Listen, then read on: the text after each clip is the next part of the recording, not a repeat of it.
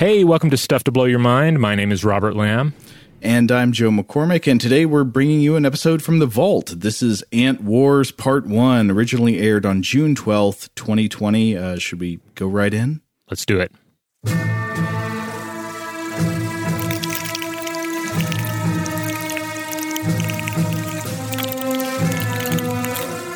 For years, the Trailhead Nest had been protected by a 10,000-member force. 15% of its adult members were soldiers. A soldier's exoskeleton, twice the size of that of an ordinary worker, is literally heavy armor, thick, tough, and pitted in places for resilience and strength. A pair of spines project backward from the midsection of the body to protect the waist. Spikes protect the neck, and the rear margin of the head is curved forward, forming a helmet. When attacked, the soldier can pull in her legs and antennae and tighten up the segments of her body, turning her entire surface into a shield. The ordinary trailhead workers, while built for labor, were also available for combat. They served as the light infantry, using the swiftness and the agility of their supple bodies to dart in and out of enemy lines, seizing any leg or antenna available and holding on to it until their nestmates could close in and grab another body part. When the adversary was finally pinned and spread-eagled, others piled on to bite, sting, or spray her with poison.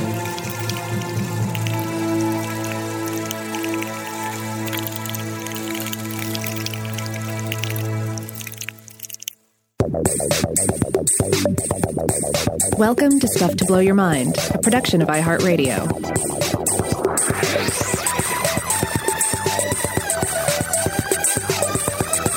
Hey, welcome to Stuff to Blow Your Mind. My name is Robert Lamb. And I'm Joe McCormick, and today it's ants, folks. That's right. This is going to be Ant Wars, Episode 1. The Antpire Strikes Back, perhaps. I'm not sure. I haven't worked out the full title yet. But, yeah, we're going to be taking a couple of episodes to look at the wars of the ants. And it seemed ideal that we kick off with a cold reading from the novel Anthill, a novel by E.O. Wilson, which came out in 2010. So we were talking about this novel before we got started. It actually got some surprisingly good reviews. I was thinking about picking up a copy and reading it until I discovered that a significant portion of this novel is about human characters. And I was hoping with E.O. Wilson, you know, especially in the past, we've talked about that video where he like plunges his hand into a nest of fire ants and beams with the most radiant joy as the ants all bite and sting him at the same time.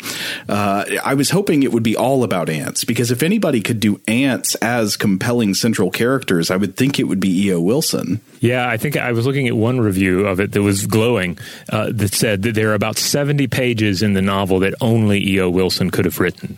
And I think this gives everyone a little taste of that. And when we say, you know, surprisingly, great reviews, you know, it's obviously E.O. Wilson is a tremendous author, but generally he is associated with nonfiction, right? Oftentimes conveying science very effectively to a general audience. But of course, fiction is a slightly different scenario. So you might expect even a very talented nonfiction writer, to perhaps stumble a bit in trying to create a work of fiction like this. Oh, totally. That's what I mean. I didn't mean like E.O. Wilson's a dummy. I just meant that usually when somebody who's not primarily a fiction writer is like, yeah, I'll do a novel, it's not always great. Well, you know, the main example that always comes to my mind would be the Tech Wars novels that were attributed to William Shatner. That though I understand it was more of a ghostwriting scenario that was in place. There was some spiritual composition involved.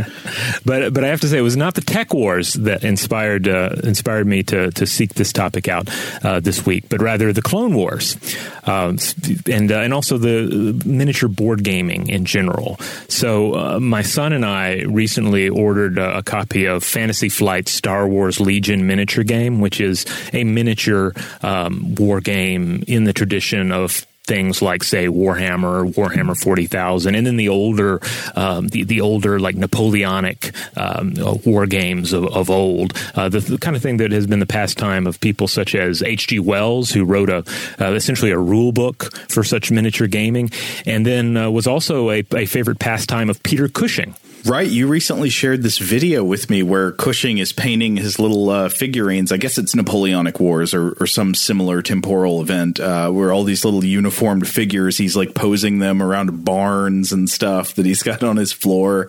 I think it was a video from the 1950s that was documented. Yeah, it was 1950s. And yeah, he's really getting into it. He has a whole hobby set up. And then he's laying them out on the floor, getting them into position. Very, very historical based for sure.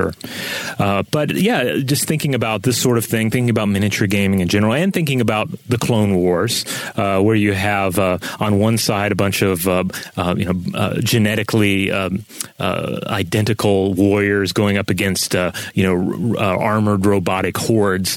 I couldn't help but think of the ants, the wars of the ants. It's amazing how much Hymenopteran conflict we can miss because you're just going about your business. Maybe you're doing something in your yard, you're hanging out in the sun or in the hammock or something, and you don't even realize that there is literally a battle raging just a couple of feet from you around the blades of grass. Oh, absolutely. Yeah, the ants are waging their wars. They're defending their territories. And we're talking about against other ants. They're not even talking about their various struggles against other species. And it's everywhere. We tend not to even think about our ants unless they actually invade our homes. And then we get hot and bothered about it. But I imagine the most crucial question we have to consider before we proceed is, can we really consider the conflict we see between ant species, between different ant colonies, as warfare, more or less in the human sense of the word? Well, I mean, in one sense, you could say maybe pedantically and obviously no, because it would necessarily fail to capture like the full range of human value and culture and passion that accompanies conflict between humans. But on the other hand, I think you could absolutely probably like see some parallels in terms of like pure resource dynamics. Yeah, I was thinking about this a little bit. Sometimes you see war defined as a declared armed hostile conflict. And of course, the idea of ants actually declaring war on another group of ants is ridiculous because you're getting into declarations of war. That's a human political reality. And as Dr. Brundle would probably remind us, insects are rather short on politics. I mean, I think that fails to capture even a lot of actual war in the human context, where a lot of wars are not called wars by the people carrying them out. Right. Another issue, too, is if we're talking about an armed hostile conflict, well, ants don't actually take up arms in the human sense. And, of course, they don't have to because ants have a number of biological weapons and chemical weapons at their disposal that make such tool use unnecessary. And, of course, we'll be running through some examples of these bio-weapons as we proceed through these episodes. However, we do tend to discuss these conflicts between ant colonies, between ant species, as being a form of war, something that we can think of as war. As zoologist and entomologist Sean O'Donnell pointed out on Serious Science, ants engage in, quote, direct aggressive interaction between ants of different colonies. They also engage in such conflict over resources. And as noted ant expert, author of The Human Swarm, tropical biologist Mark W. Moffat has put it, war is, quote, the concentrated engagement of group against group in which both sides risk wholesale destruction. So it's easy to look at other animals, perhaps, and say, well, cats don't wage war, dogs don't wage war. It would be, for instance, kind of ridiculous to say that lions are waging war against, say, an antelope, right? Yeah, I think that the analogy would really fall short there. But for the ant, however, it gets a little different. So Moffat contends that the case for ant warfare is fairly convincing. It's not simply a matter of applying the lens of human civilization to the behavior of animals. What they are doing, and we humans have done for thousands of years, are both endeavors that entail, quote, an astonishing array of tactical choices about methods of attack and strategic decisions about when and where to wage war. Now, the parallel there gets especially interesting because while humans would have to make tactical and strategic choices in organized conflict consciously, they'd have to use their brains, look at what's going on and try to judge. I think we would have to say that the ant carries out its campaigns almost entirely on instinct. Like the ant doesn't have strategic theories except what it naturally does by instinctive behavior. That's right. Yeah, they more or less simply do. And we'll get into some of the details of that here in a second. I want to throw in that Douglas J. Emlen, who wrote an excellent book several years ago titled Animal Weapons, he weighs in on this and says that, okay, for the most part, animals do not fight battles or wars. And, basically he says most of the animal conflict that we see in the wild, it's ultimately more of a duel, especially as far as intraspecies contests go, like male fighting a male over a potential mate. But ants and termites are certainly examples of something that could be a standout, in which we do see this kind of large-scale war with high stakes for both sides. I was thinking a bit about this, too, that, even these other scenarios, lions versus antelopes and all, like at best we could maybe think of that as a skirmish, right? But certainly not a war, certainly not a war of eradication. Yeah, I would say that the conflicts between most animals you see in nature are much more individual. They're less group-oriented. They're less organized. Though at the same time, that brings up an interesting question about what really counts as an individual when you're talking about something like a colony of ants. Mm-hmm. Because unlike, say, mammals or birds or something, ants are a situation where within the colony, it gets harder to make the case that the individual ant's body is a like independent autonomous agent, and it might be better thought of as like one organ of the actual individual, which is the overall colony. Yeah, I think a lot of it comes down to the fact that they are so, they're eusocial insects and they're so connected that there is this sense of civilization to them. They are they're managing resources in some cases, such as the leafcutter ant. They are engaging in agriculture.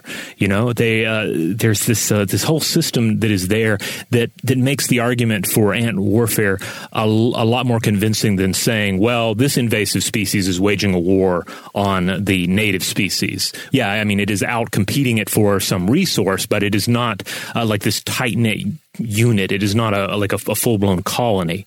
Now, obviously, nothing humans do is going to be 100% comparable to something in the ant world, but the similarities are pretty startling. I want to read a quote from a wonderful 2011 Scientific American article titled Ants and the Art of War, and this is also by Mark W. Moffett.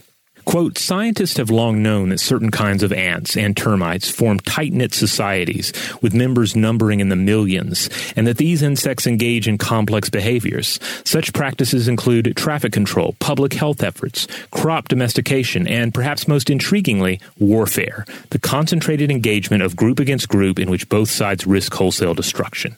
Indeed, in these respects and others, we modern humans more closely resemble ants than our closest living relatives, the apes, which live in far smaller societies. So the main similarity between us and the ants is that we organize ourselves more so than almost any other non-insect animal. Right. Now, biologically, of course, we're much larger vertebrates. We have impressive brains that have enabled us to achieve unequaled technological accomplishments, including but not limited to the production of 1954's Them and Bird-Eye Gordon's 1977 film Empire of the Ants. You don't see the ants themselves making films this good. That's true. Ant cinema is rather lacking, though. I don't know if I've seen this Bird-Eye Gordon movie or not. Of course, Bird-Eye Gordon has come up on the show several times. He's sort of aka Mr. Big. He's the king of the forced perspective effect where, you take like a lizard and then you shoot it up close against a background and make it say that it's a dinosaur. Yeah, I have to say I haven't seen Empire of the Ants either. I mainly know it because it's referenced in a Warren Zevon song. But it's a 1977 release. That's pretty late in the Bird-Eye Gordon giant animal rampaging world, I would think. Last time I checked, Bird-Eye Gordon was still alive. I think he is. Oh, wow. Still going at it. Yes, he's 97 years old. All right, so obviously ants can't actually top that. They don't have language, they don't have civilization in the sense that we do. Ants, however, they have a different way of going about things. So, for instance, they produce, while we're like a 50-50 male-female species, ants only produce males to serve as short-lived reproductive drones to fertile queens. That's right. Ants are females, basically. Yes. Yeah, the vast majority of the colony consists of sterile females. And while the queen terminology, we talk about the queen ant, and it brings with it the legacy of human centralized power structures. Ultimately, ants function without a power hierarchy or a permanent leader. They are entirely decentralized. So like you said earlier, combat decisions, they're not made by commanders.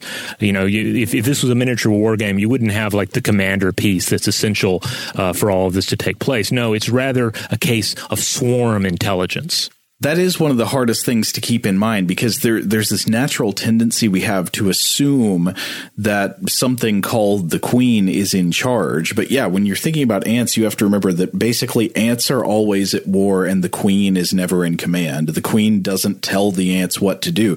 They are highly motivated to protect the queen, but that's kind of in the same way that like you are highly motivated to protect the most vulnerable parts of your body from injury, right? Like you'd protect your face and stuff.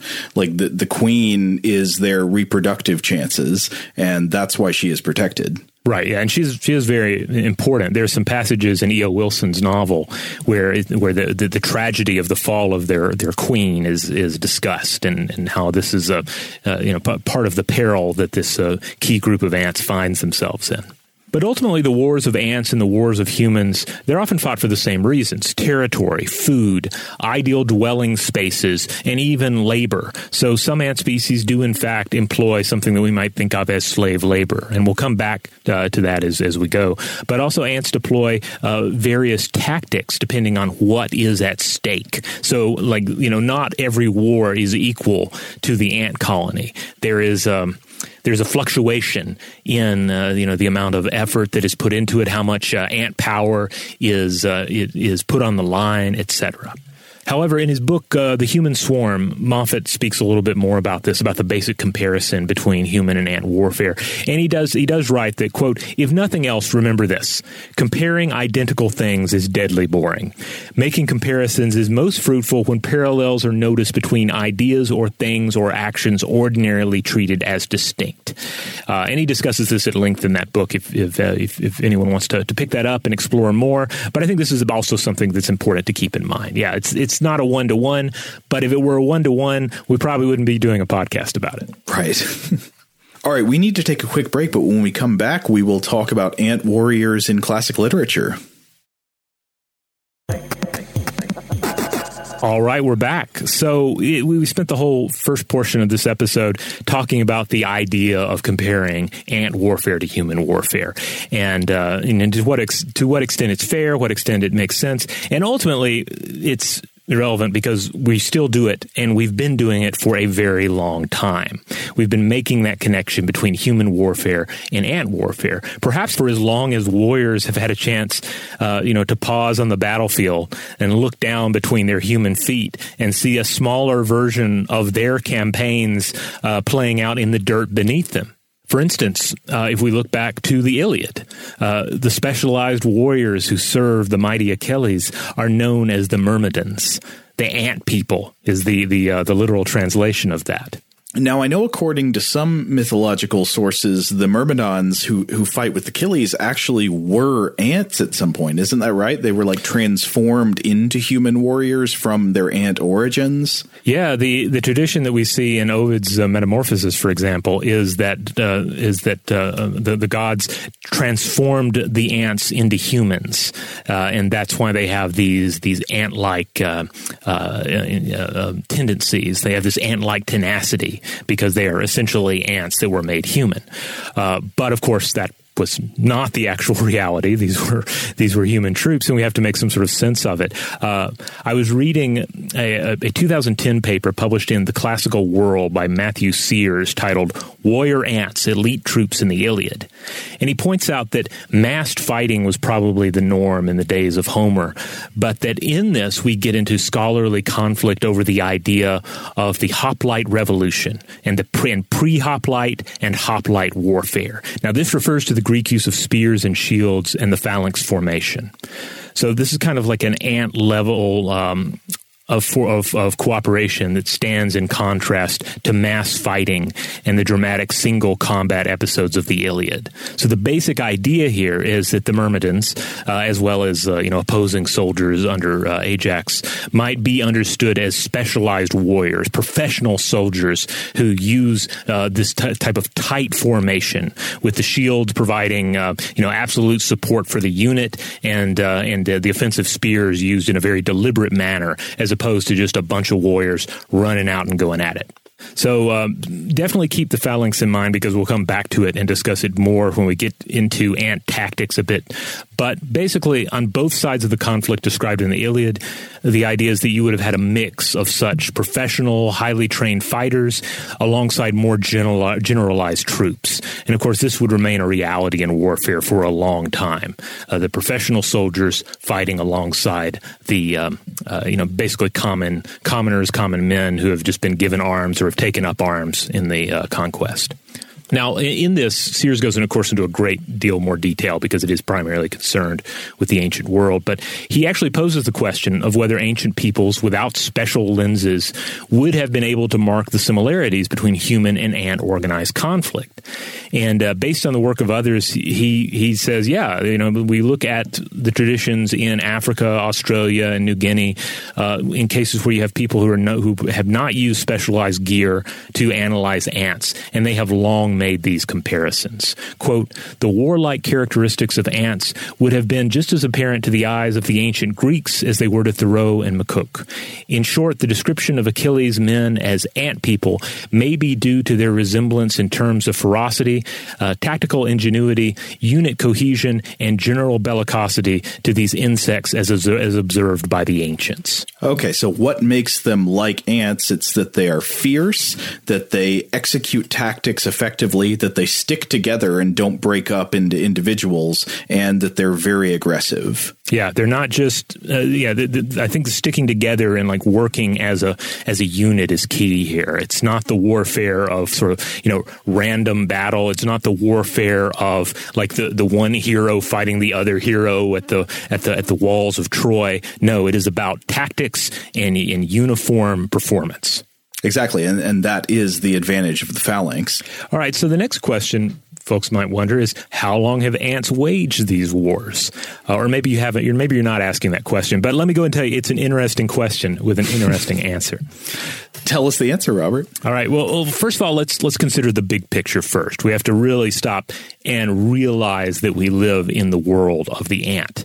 Because today, the world is home to an estimated 22,000 species of ant. And of those, only, I've seen two different numbers for this, 12,500 or perhaps 13,000 have been classified or described. So we're still talking thousands of ant species out there that we just, don't have a good handle on, maybe don't even have names for.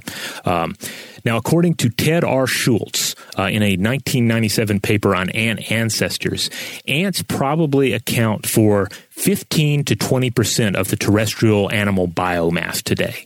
So that means if you take all of the animals that live on land, and of course this doesn't include plants and stuff like that, but all the animals that live on land, you weigh them all together, this estimate would say 15 to 20% of that is just ants. Yeah, and apparently in areas where they're especially prominent, you could maybe be looking at 25%. Because they thrive everywhere. Like certainly they're around the equatorial belt, they're going to be especially active, but they thrive everywhere except Antarctica, and as well as the occasional far-flung and inhospitable island. Otherwise, the ants just have it all locked down. Now, that's an amazing estimate, and I do want to be fair. I've been reading around, and I think there are some disputes about exactly how much biomass ants account for. Different people have different estimates.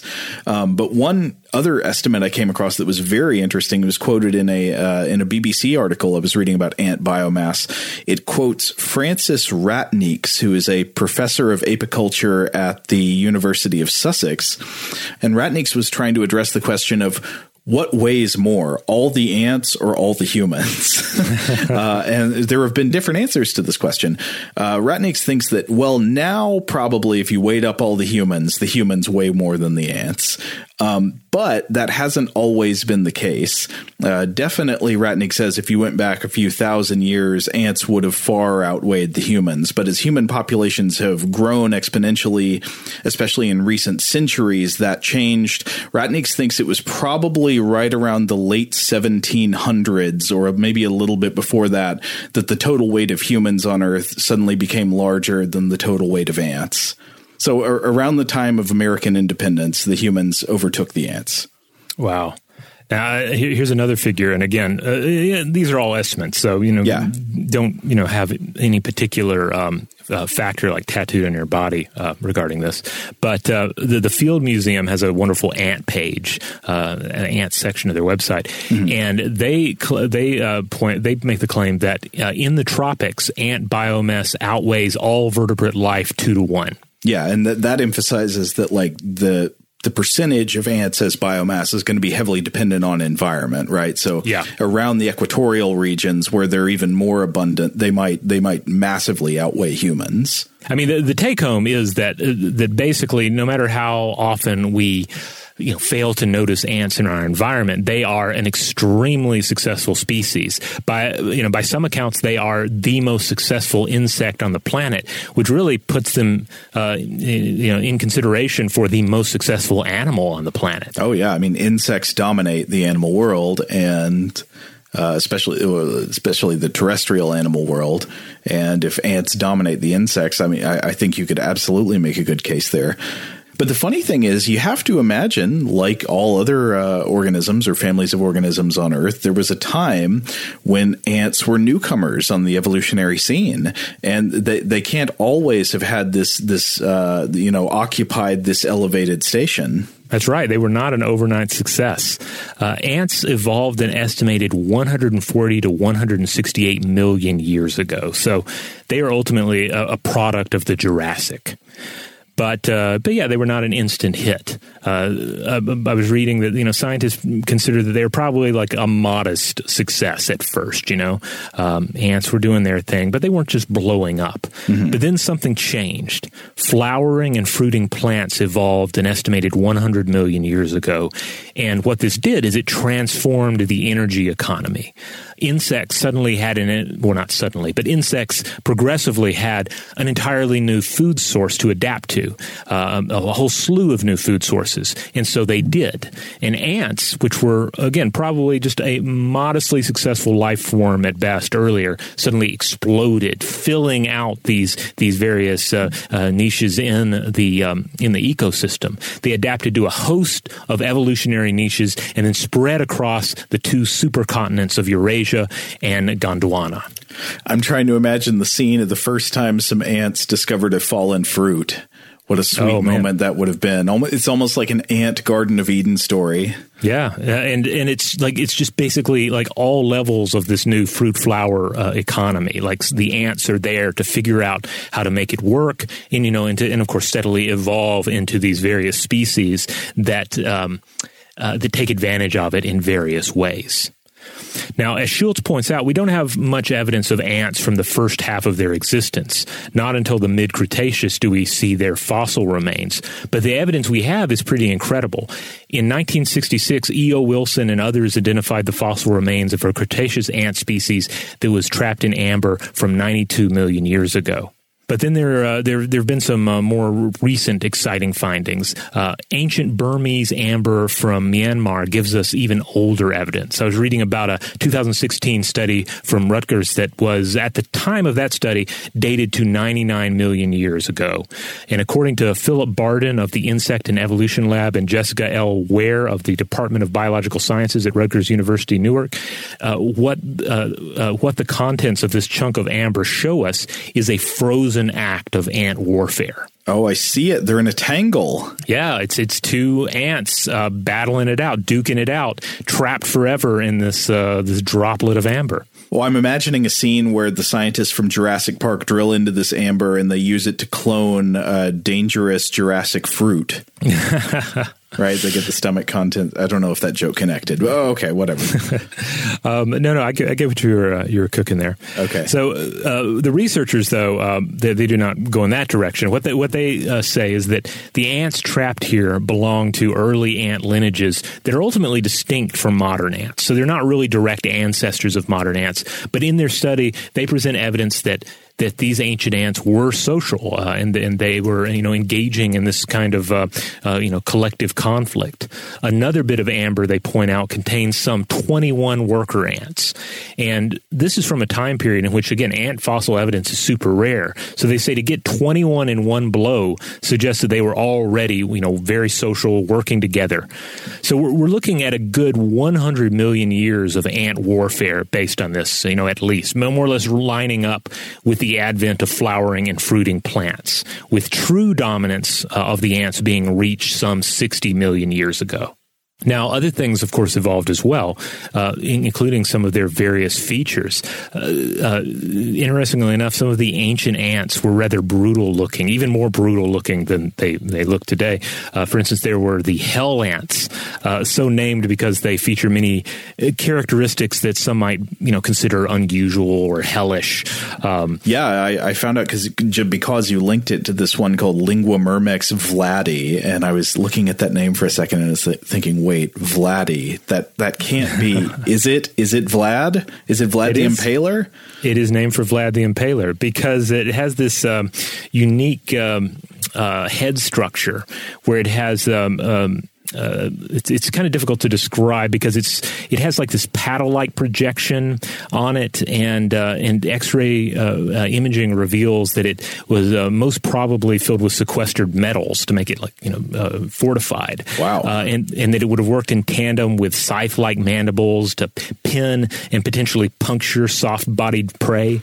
So it was this real bear trap of a head on this thing. I'm looking at images of it now. It is a brutal spike coming out of the head. Yeah. Now, this isn't to say there aren't some really gnarly ant heads around today. We'll get back to some of those later on. But one of the important take-homes from all of this, and this is something that Sean O'Donnell points out in that Serious Science article on ant wars. He points out that there's an important shift in the weaponry of ants across time. So long ago, vertebrates were probably the biggest threat to ants, so they were more equipped to deal with them via things like a powerful sting. But as time passed and they spread across the world, they become more and more successful. Pressure on each other becomes more prevalent. In other words, the endless ant wars become more important for shaping their evolution than the dinosaurs, the birds, and the various mammals that preyed on them. So they used to have to be more worried about anteaters and armadillos getting in there and vacuuming them up with the snout. But over time, their real adversaries become the rival Hymenopteran colonies. Exactly. So, ultimately some ant lineages end up keeping their sting. For example, the bullet ant, whose bite ranks as a 4. That's the maximum score on Schmidt's sting pain index. I was reading a description. This is by Justin O. Schmidt, the entomologist who came up with this system of measuring the stings. He described it as, quote, pure, intense, brilliant pain, like walking over flaming charcoal with a 3-inch nail embedded in your heel. Yeah, I've read descriptions of this one as well. The only other thing that I recall being compared to this level of pain with the sting was the tarantula hawk, which is a type of stinging wasp, but apparently it is just like unimaginable in terms of an insect sting. So that's an example of ants that have kept their impressive bioweapon. But others lost it entirely. And in some cases, these systems adapted into chemical weapon systems to be used against other ants. And we'll discuss those later on in this look at ant warfare, because it ends up taking a different form, because ultimately you're trying to solve different problems at different scales with different enemies. Okay, looks like it's time for us to take a break, but we'll be right back with more. All right, we're back. So We've now come to the portion of our episodes here where we're going to really get into the endless wars of antkind and the sorts of tactics they employ on the battlefield. And we're probably not going to be able to make it all the way through this next section without having to stop the episode and come back in part 2. But if everything goes according to plan, you're only going to have to wait like a day for the ant wars to continue. Now, the most important fact to drive home first is that naturally there are so many species of ants to consider, and that a specific species' tactics are then also going to change depending on circumstances. And this is just going to be the nature of war. Moffat writes that some ants succeed in battle by being on constant offensive, and he draws an interesting comparison here to 6th century BCE Chinese military general Sun Tzu, who also noted that, quote, rapidity is the essence of war. Right. I mean, so much depends on your ability to not give your opponent time to react effectively. Right. And so like the key variety of ant to draw a comparison here too, he says would be the army ants that inhabit warm regions around the world, as well as Asia's marauder ants as prime examples here. For these ant legions, hundreds or even millions of these warriors will advance in a tight phalanx against their ant adversaries. Now, I guess we should try to examine what that would mean for ants as opposed to human warriors. So if you're like an ancient Greek phalanx, this would involve, say, staying together in a tight formation with a wall of shields out in front that sort of like prevents the enemy from reaching you, and that you would have trained to be able to move forward and thrust with spears in an organized fashion all together, minimizing the chances for the enemy to break into you while you're pushing into them. Yeah, like basically the difference between like just two hordes like just slamming into each other and having something more in keeping with really what we see in the tradition of tabletop wargaming.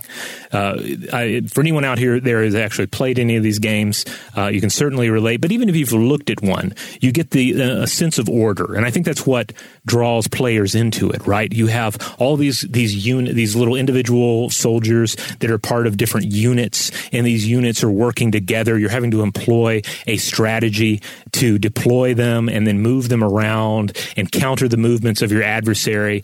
And again, for a human, this is done by either the godlike figure that looms over the gaming table, or it is the domain of a commander. But for the ants, it is just that pure swarm intelligence that allows it to take place. Now, Moffat points out that for human forces, just advancing in a phalanx, part of the issue here is you need to know where you're going, right? Which I guess is obvious. Yeah. Your phalanx needs to have a target or goal or purpose, like cutting its way through the defenses in order to get to the gates of Troy, that sort of thing.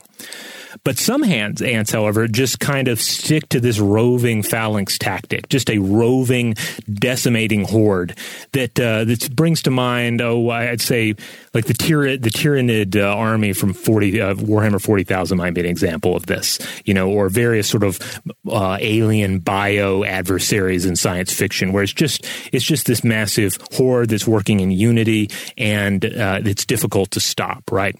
However, human forces tend not to go this route. They tend to depend on scouts as well to determine where to apply that offensive pressure, where to send your phalanx. And some ants do this as well. Some species will send out a small team of workers to serve as scouts. But this, too, is a risky strategy for ants, because a team of scouts, they have to report back to the colony in order for a larger force to then return to obtain that food source that they just scouted. And this is true of human scouts as well in a military scenario.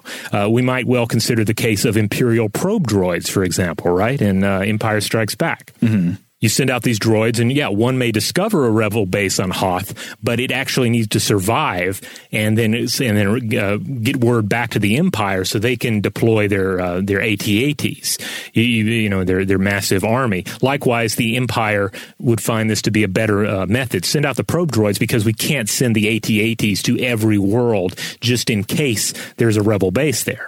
Right. So basically, for the Empire, for the ants as well, it basically means that you can depend on you can send out fewer ants and cover a larger area in order to scout out potential targets. In the case of the ants, potential food.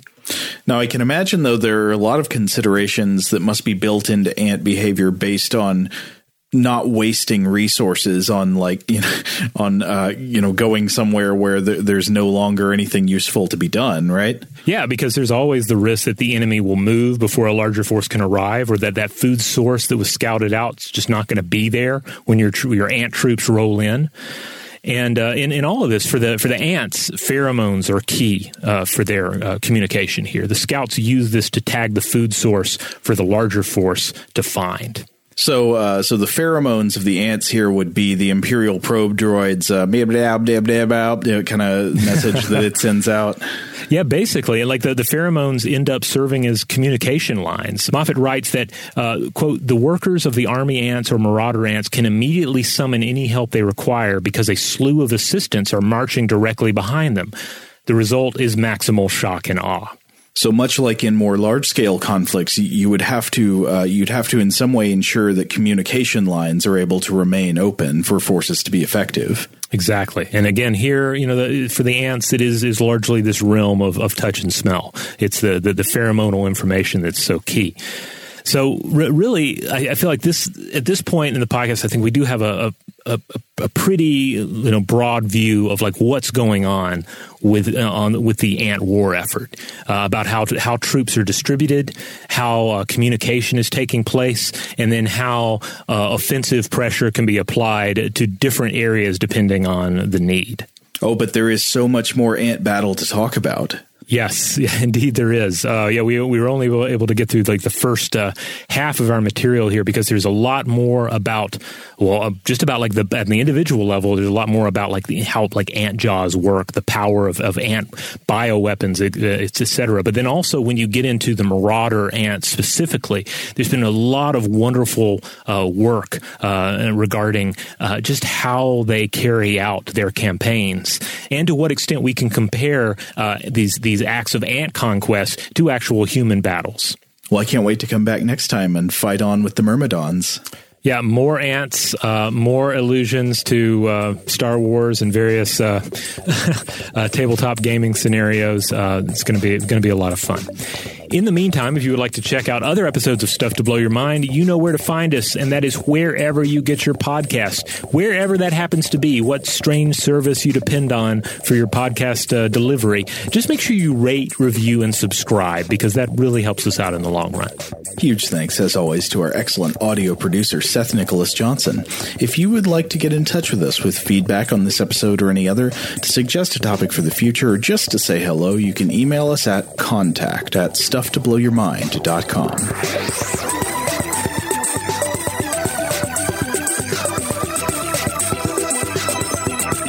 Stuff to Blow Your Mind is a production of iHeartRadio.